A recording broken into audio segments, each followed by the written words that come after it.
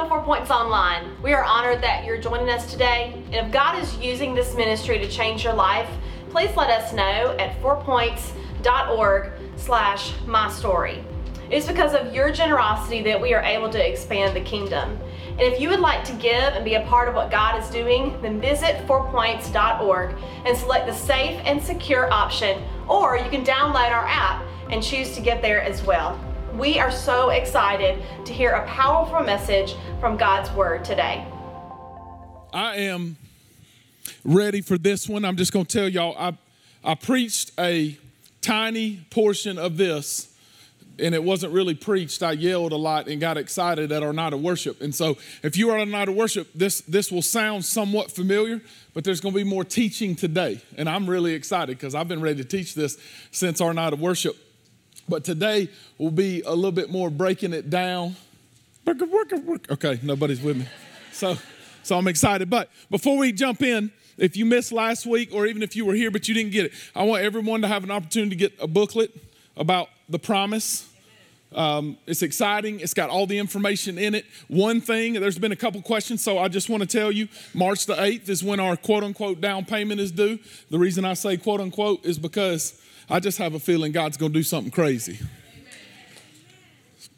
3 amens, praise the Lord. And then if you didn't get the dirt, the point of this is not magical dirt. It is dirt from the land down the road. But if you put it on something, it's not going to make your tomatoes grow better. You can try if you want to. It'd be crazy, but whatever y'all want to do. But if you weren't here last week, I want y'all to be able to get some. Both of these, you can get them at the Next Steps desk on the way out the door. And then the last thing I'm going to say about it today is here's what we want you to do. We don't have commitment cards. We don't have, I just really feel free to tell you what I'm about to say. I feel free to say, we're asking you to do exactly what God says to do. And just yield to Him. And to remember this one thing. And if you're going to take one thing away about the promise, it's got to be this. Jesus is our promise, not a piece of land, not a future building.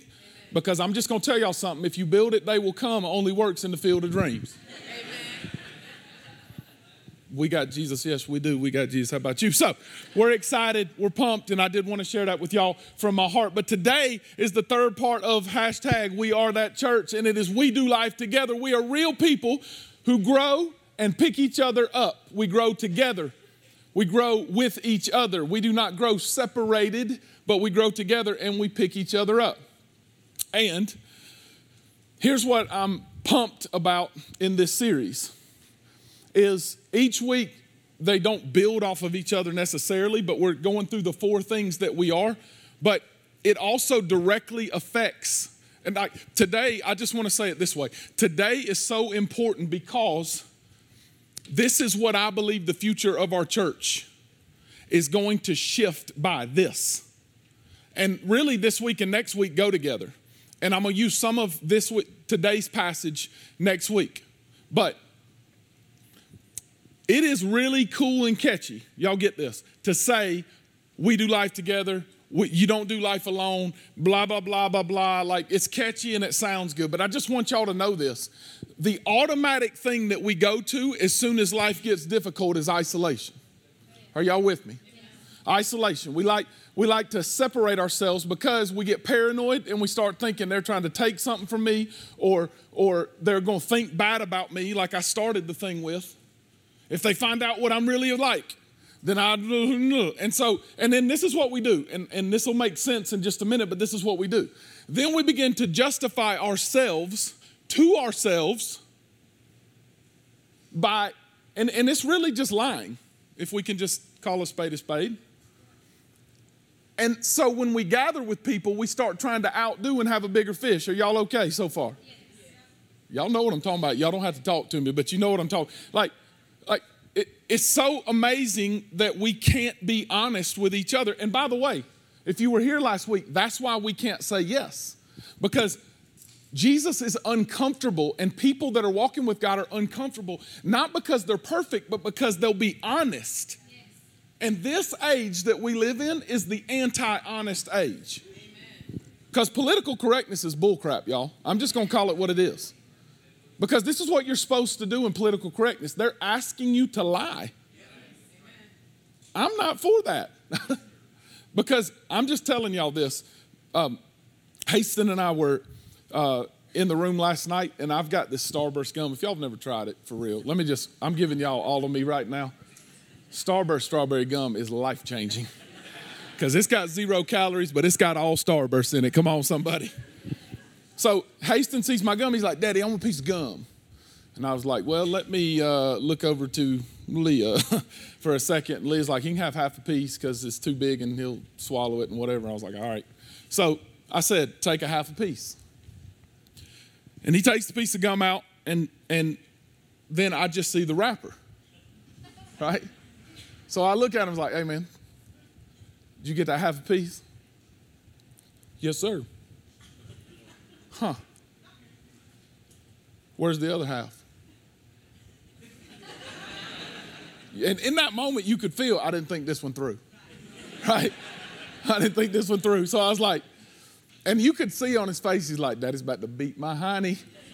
And I was like, nope. Please go spit your gum out. He comes back, and I said, look, man, I'm not mad, but you got to learn.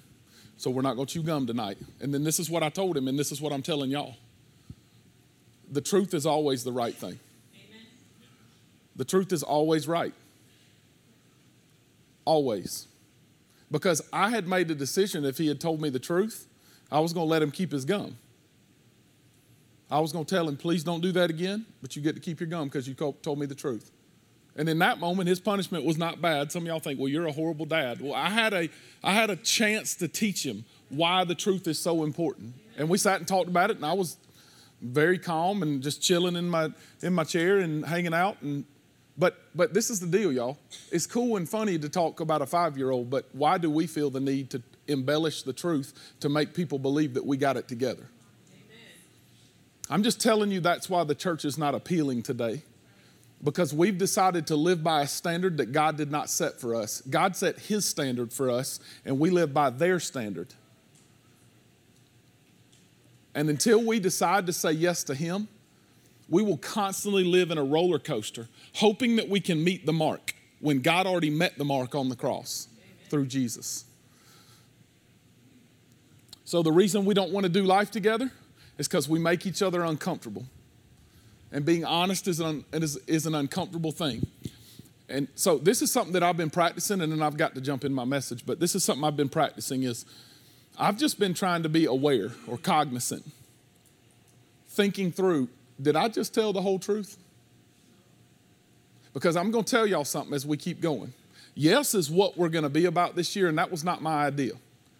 We're going to put our yes on the table and do what God tells us to do. Now listen to me carefully, because this is a little bit harsh. If you'll tell most of the truth, you are just like the devil. Amen. Can I say that again so it can sink in? If you'll tell some or even most of the truth, we are just like the enemy.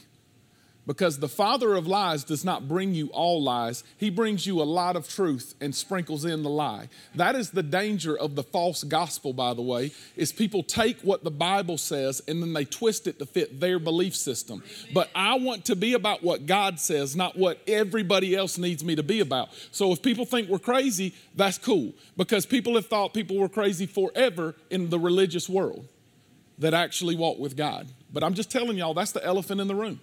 Of all the elephants in the room, that's the real one, is the truth. Because I just think about movies growing up. I'm going to use another movie thing in a little while. But like I just think about movies growing up and A Few Good Men. You can't handle the truth, right? Some of y'all remember Jack. Some of y'all don't. It's all good. He had that raspy voice. Young people, just go watch it. It's a great movie. If you got your Bibles, turn to Luke chapter 10. This all will tie together somewhat and some of it won't, but hashtag ADD. So here we go. Luke chapter 10. This is the story of the Good Samaritan, and almost all of you that have been in church are going to be familiar with this story, but we're going to tackle it a little bit differently than maybe you've seen it before. I have a lot of fun things to teach, and this is where I get excited. I love to do this as much as anything is just get nerd about what the Bible means and what it says and stuff like that. But there's a particular point that we're trying to get to today. And so some of this information is to build and help us understand the one thing I believe we're supposed to take away. So Luke 10, starting in verse 25 says, behold, a lawyer.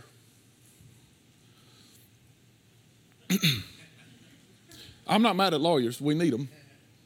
But this is not in my notes, but I know I got to say it. How many of y'all love them all nines? Now there's all twos. So I'm putting in, I told Austin this week, we're going to put in for all fours. If you need 4 points, need a little Jesus, dial all fours. All right, here we go. That ain't got nothing to do with the message. Just keep rolling with me. Thank you, Jesus, for the ADD. All right. Hashtag it's a gift. All right. A lawyer stood up to put him to the test. Now, immediately we understand that no matter how good or bad a lawyer is, he's argumentative. He knows how to debate. He knows how to present a case. And so this makes sense, right? That this guy would come to put Jesus to the test saying, teacher, what shall I do to inherit eternal life? He really didn't want to know. He just wanted to see what Jesus had to say so we could debate it. And he said to him, it's what's written in the law. How do you read it? And so the lawyer answered him, love the Lord your God. He told him the first and second commandment, love the Lord your God with all your heart, soul, mind, and strength, and love your neighbor as yourself. And he said to him, you've answered correctly. Do this and you'll live. Easy enough. Except, can we be honest? That's not even humanly possible to meet all the time. Are y'all with me? Like I said, it's impossible to do this all the time. We will, at some point, you fail to meet this mark. So this is the deal. This shows so much of the human nature and what I just talked about with truth, and it's sort of why I led off with it, is we're that lawyer because he desired to justify himself. That's when you know you're wrong. Let me just tell y'all something. If you feel the need in your heart to justify your actions, you're wrong. If you feel the need to explain yourself, you're not convinced, but you're trying to convince me, or I'm trying to convince you. You cannot stand convinced if you're not convinced. Are y'all with me so far? 3 of you are with me, praise the Lord. But we're this. We tell society we believe in Jesus. Woo! Who's my neighbor? Which is, it's such a funny question because he knew the answer. He just still wanted to see if he could stump Jesus. So he said, who's my neighbor? And Jesus replied, a man was going, and so you got to love Jesus now because Jesus didn't say that, catch your neighbor. Just go on. He said, a certain man was going down from the road to Jerusalem, and you can just feel it, right? But it says he was going down from Jericho to Jerusalem. Now, I need you to capture that because I'm about to show you some pictures that are really cool. And he fell among robbers who stripped him and departed, leaving him half dead, is what it says. So the road from Jerusalem to Jericho today, we just took that road a couple weeks ago when Leah and I were in Israel. It's 13, 14, 15-ish miles. And it's a nice road today. It's a mountain over from where they used to be, and they just did dynamite, and they made it really nice, and it's low in the valley. But here's some things to know is Jerusalem's the lowest city on earth. Nearly 1,000, I think it's a little over 1,000 feet below sea level. So 15 miles away in Jerusalem, that's over 3,000 feet above sea level, and then there's mountains on top of that. It can be chilly, but down in Jericho, it can be warm. And the terrain from these two parts, now again, today it's just, you're going uphill, obviously, but it's a road. It's all good. But when they say he was on this road or traveling this way, I need y'all to remember that road didn't exist and it was one mountain over, and this was not fun terrain. Nobody wanted to take this track. People would avoid going on this road if at all possible because this was the road. Can you see this? This is literally called the Wadi Kelt. Everybody say Wadi Kelt. A wadi is a dried up riverbed, and at the bottom of it is called a valley or a Wadi Kelt in this particular case. And that is what the Bible calls the valley of the shadow of death.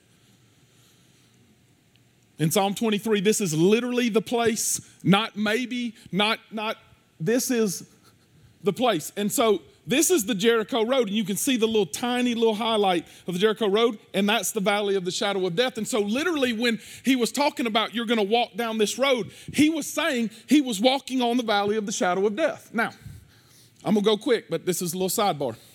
Let me show you the next one because it's cool. It's a picture. I don't think this is actually a picture. It's a drawing of what they think it probably looked like back in the day. There's not civilization around here. Are y'all with me? Like it's desolate. But most of the time when we hear the valley of the shadow of death, a couple things come to our mind. One is a funeral, because almost always we hear the 23rd Psalm and people are walking through the valley of the shadow of death. And then the other one is Coolio. As I walk through the valley of the shadow of death, I take a look at my life and realize. We got some old people in the room now. You can tell. But the reality is this was really a place. And when Jesus is telling this story, the lawyer and the people around them didn't think what we think. Oh, it's this nice road that they're on and it's just chilling. And there's these weird people that came out with guns, stopping cars, shooting them up. Like, they may have had a donkey or a camel. Probably most likely this person was on his feet, and it would have taken a while to get to Jericho from Jerusalem. Even though it's downhill, it's miserable. And it was terrible terrain, y'all. Nobody wanted to go on this track. And so it says, now by chance there was a priest. Now by chance a priest was going down the road, and when he saw him, he passed him on the other side. And I don't need to get really spiritual on this part because y'all know what a priest is. I'm a pastor, so I'm not a Hebrew priest, but in the role, it's very similar. And then, by the way, the Levite was the people that were working at the temple or would be working at the church. These were religious leaders. It says, and so just like it, or likewise, a Levite came to the place and saw him and passed on the other side. Now, I got to hit this quick and I'm going to keep rolling. When religion becomes what we're about, we get so busy doing religious things that we don't see what God wants us to see. Amen. When religion becomes what we're about, we get so busy doing God's work that we don't do life together. And we don't sit with God and listen to Him and hang out and love people. We get busy. And I guarantee you, if we could talk to the person or the persons in this story, they would have justified their actions based on, well, I'm just doing what I felt like God was supposed to. I had this meeting and I had to get there and I had to do this, and they missed it. But a Samaritan, everybody say Samaritan. Quickly, you need to get this. A Samaritan was worse than race relations today with the Jews in this country. There's not any race relations that can come close to matching this. Here's why. Samaritans were not black and white. Samaritans were not that way. Samaritans were, quote unquote, half-breeds. They were so much lesser because it was someone from outside of Judaism that had mated or procreated with a Jew. And then they became their own tribe, and they were despised. They were reject, outcast, gross. Nobody talked to them. People would travel around the entire country to not go to Samaria. So you would never expect a Samaritan to come. Now, y'all got to get this part. Jesus was born of Mary, who was a Jew. His earthly father was Joseph, but Joseph was not his actual daddy. His actual daddy was the Holy Spirit, who impregnated Mary, so he was only half Jewish. So I'm here to tell you today that this guy is Jesus. And when we aim to be him, we've missed the point because we want to follow him and do what he says. We're not the Good Samaritan, everybody. Because this is Jesus in this story. Now, I promise you the lawyer in this moment is going, you are crazy, because ain't no Samaritan stopping nowhere. But his own people did not receive him. His own people treated him just like he was a Samaritan. And it says, as he journeyed, they came to where he was. And when he saw him, he had compassion. That describes our Lord. He came to this earth full of compassion. He came to seek and to save the lost. He came to look at us and find us and heal our broken hearts and bind up our wounds. And look what happens. He went to him and bound up his wounds and poured oil and wine on him. Oil is always a picture. It's always a picture. It doesn't always have to mean this, but it's a picture of the Holy Spirit's work in our life. Wine is the outpouring of the blood of Christ in our lives. What happens when he pours oil on me? Back to the 23rd Psalm, all right? We walk through the valley of the shadow of death. His rod and his staff comfort us. He prepares the table before us. And then he anoints our head with oil and our cup overflows. What happens to a sheep when the oil gets poured over is their wounds get healed and it starts repelling the enemy away. It starts repelling bugs and junk all around us. But whenever we try to be our own repellent and protect ourselves and make sure we've got it all together, we try to be the Samaritan. We try to be good enough, just like I talked about when we first started. We try to meet the mark and be good enough, and we feel the pressure of priest or Levite, and I got to be good, and we forget that he's the one that's good. The point of today is not you be the Samaritan. The point of today is what Jesus did after this, pouring wounds on them. Then he set him on his own animal and brought him to, and what does it say? Everybody say it loud. And took care of him. Now this is the point. All of that builds up to this. An inn, and if you can remember back what those pictures look like, it makes so much more sense to me. Because when we hear that there was no room in the inn, Bethlehem was not humongous, but it wasn't tiny. And there were homes. But on the road to Jericho or the valley of the shadow of death, there wasn't anything. It's like when you take that road trip and you got to pee so bad. Come on. You just like, if I could just get an exit. I'm talking about I don't even need a bathroom at this point. Just give me an exit so I can get off and not die, right? That's what it would feel like. Because there's nothing. It is desolate. There's nothing. But Jewish people are so communal. They're such communal beings. Today, they do life together. It's really awkward for us to understand because we don't open our homes up like we get to witness in Israel. I mean, like, they're almost offended when they meet you if you won't come have a drink and a meal with them. Because they just feel like we are made to do life together. Well, here's what's sad, is they don't have Jesus, so they're lost. But they got this part right and we don't. Because you were made communal. You were made to do life with each other. You are not made to be isolated. No matter if you're an introvert, extrovert, this has nothing to do with that. You are made to do it together. And when you decide, this is not about marriage, by the way. That's certainly wonderful. And we're going to start a series in a couple weeks about relationships and sex and a bunch of other stuff. It's going to be awesome, but it's not that today. This is each other. This is me and you. This is us doing life together. And the point is to become an inn. Because here's what those inns' purposes were. It's not the Motel 6, everybody. So they can take up money even though they left the light on for them. That part's good, but the rest of it, the goal was not money. The goal was a safe place if you were in danger or if you were traveling a long way. If you needed help, if you needed a place of hope, you could stop and find an inn.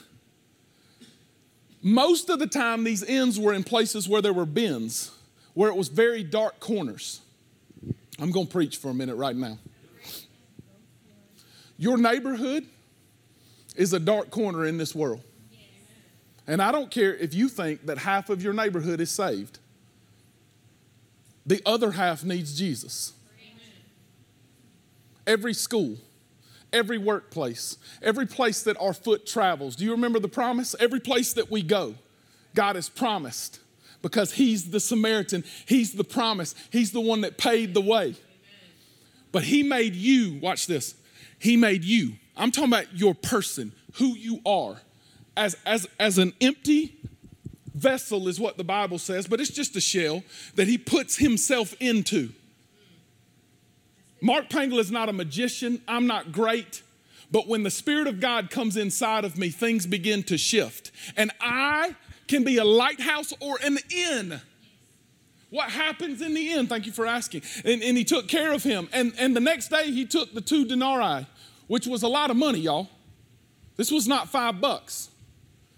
This was days and days, and it was actually weeks' wages.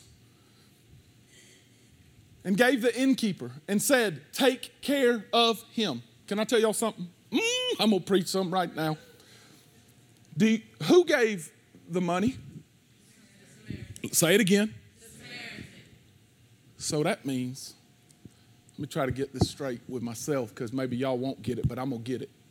That means that he provides for my needs if I'll just do what he says and say yes, right? Isn't that what that says? It doesn't say that I'll have a house on the hill, but it says I can be an inn and that he'll provide my daily needs if I'll do what he's called me to do.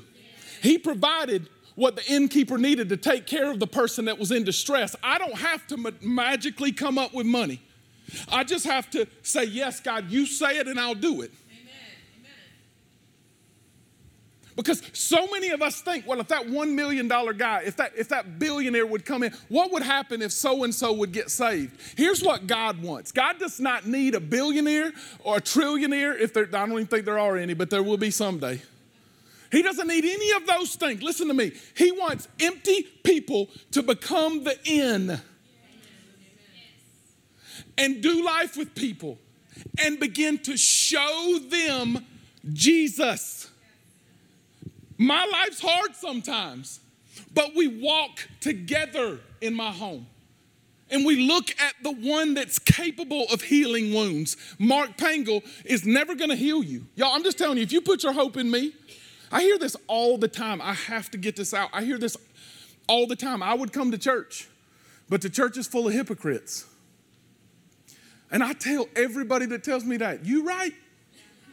And I'm the first one. Let me say that again. You are correct, sir or ma'am, and your pastor is the very lead hypocrite.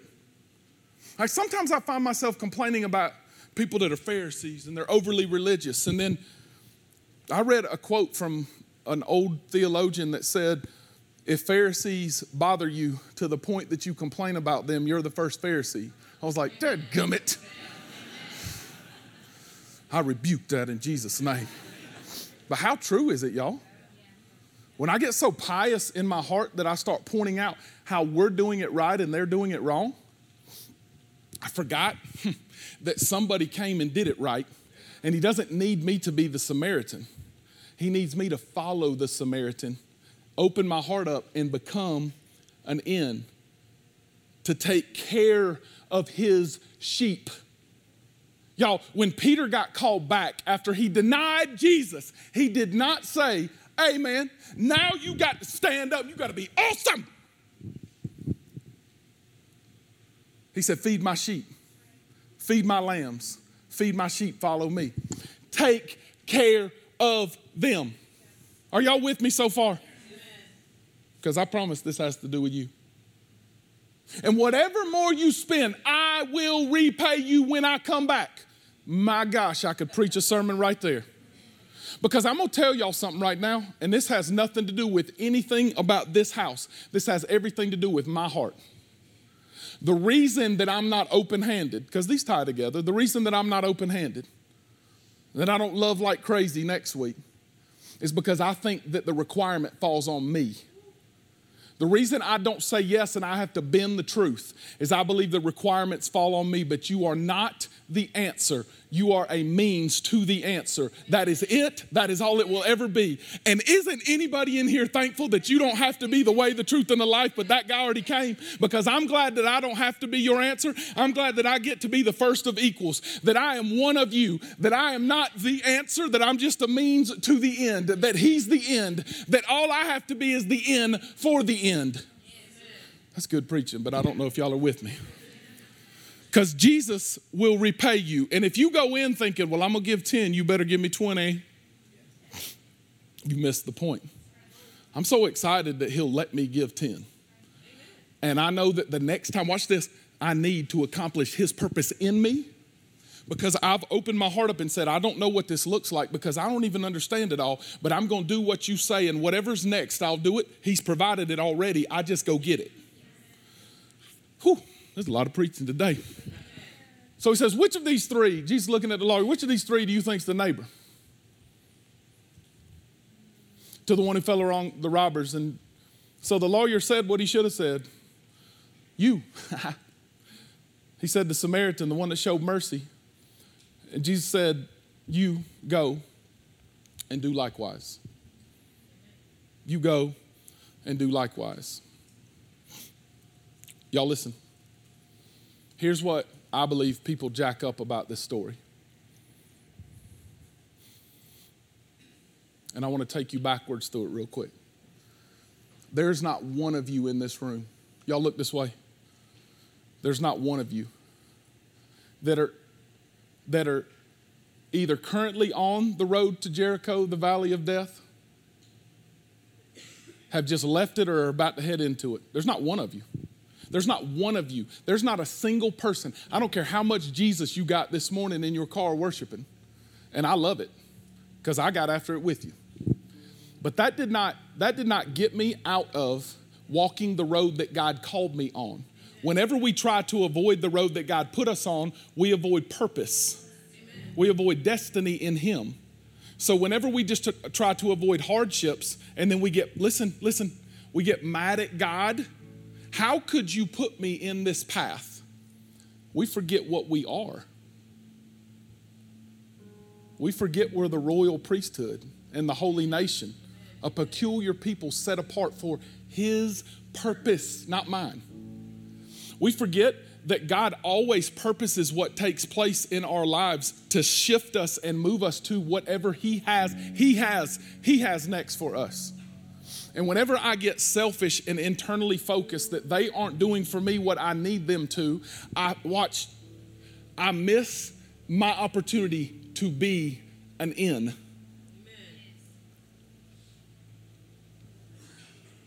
Because he'll heal them if I'll just open up. I feel so much freedom in this message because here's what I'm telling y'all. It's not my job to fix you. It's not my job to heal you. It's not my job to do anything for you, or for that matter, by the way, my neighbors, my friends, my family that don't know Jesus. It's not my job, and it's not your job. It's not your job to try to talk them into it. It's not your job to try to get angry with them because they don't understand. It's your job just to say, Spirit of God, if you move, I'll move. If you stay, I'm staying. But whatever you say, I'm putting my yes down. The reason we get frustrated doing this thing called Christianity is because we've made it about us. Are y'all with me? And we can say whatever we want to. But this thing is about us. All around the world today, people are praying about how many people will show up to a church building, forgetting that there's billions of people around the world that need him. And we'll have 500 something people show up today, I would guess, based on the first service. Who knows? And it matters, y'all. It matters and it's great. But y'all, that's not the point. This message isn't the point. 3 weeks from now, y'all are going to remember this message. But if you can remember one thing, that'd be incredible. That God called you son or daughter, and his requirement for you is not to be good, but to be open to his calling on your life. Now, let me tell y'all something. God has a specific and unique calling for each person, but one thing remains the same. We're all his ends. And I just wonder this. I wonder with the picture of the end, how many Joseph and Marys, I wonder how many Joseph and Marys pass us every day. Listen to this. And we say, sorry, there's no room in the inn. Because people are weird, y'all. I'm just putting them out right now. People are weird. People is crazy. Come on, talk to me. People are going to hurt you. So if you lack trust in people, I'm with you. If you don't trust the church, I understand. I don't expect you to trust the church. You just have to trust one, and God will change your heart. But if we stay calloused as a people, based on what we've experienced in the past, based on what we've believed that the priest and the Levite has shown us, or based on any other man, because the best of men are men at the best, except for Jesus. But he was wounded for my transgressions and crushed for my iniquities. The chastisement that was put upon him brought us peace, and by his stripes I'm healed. He took everything that we'll ever have to pay for, and he took it on the cross. And then watch this. And then he said, it's finished. And so the finished work of Jesus is in you, planted in you. You never have to accomplish a thing on your own, which means that I can lock arms with you and we can change the whole world, but we have to be ends. Because I think what so many people think, and I've heard this a million times, y'all, is I'd love to be a small group leader, but I don't know the Bible like you. That is not the requirement of a small group leader. The requirement of a small group leader is this. This is really complicated. Are you an in? Are you a follower of Jesus Christ? Have you trusted him as Lord? Because at that point, you can open your home up and say, listen, we ain't got it together. Like, we fought yesterday, but we love each other and we are learning what it's like to walk with Jesus, and we want you to walk with us. I believe it's smart sometimes to invite people to your home before you invite them to this house. But we got to have some people stand up and say, I'll be an in. I don't have all the answers, but I can ask some questions and I can love people and I can show them the in. That's what it means. And then I know there's some people in this room, and I'm not trying to be cliche, but I hope you hear my heart right now, that are not ins. You're out. Because it's not what you do, but it's what he did and what you've received in him that qualifies you, that makes you right in him. To those who receive him, he gives the right to be children of God. He calls the righteousness of God. And some of you need to say yes to Jesus right now. You need to say, you know what? I've been running, but I'm that person that's wandering on that path. And I need a safe place to come because I need a Samaritan that will save me. He's sitting on God's right hand today, but we're giving his message right now. He loves you. He knows where you've been and what you've done, and he chooses to pick you up, put you on his horse, take you to a safe place, and let you find freedom in his name. But the only way that your life can change is if you say, I'll follow Jesus. I'll follow him. Will you bow your heads? I just need to know, is there anybody in here that says, that's me?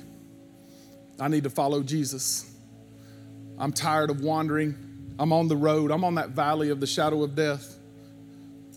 But I'm tired. I'm lonely.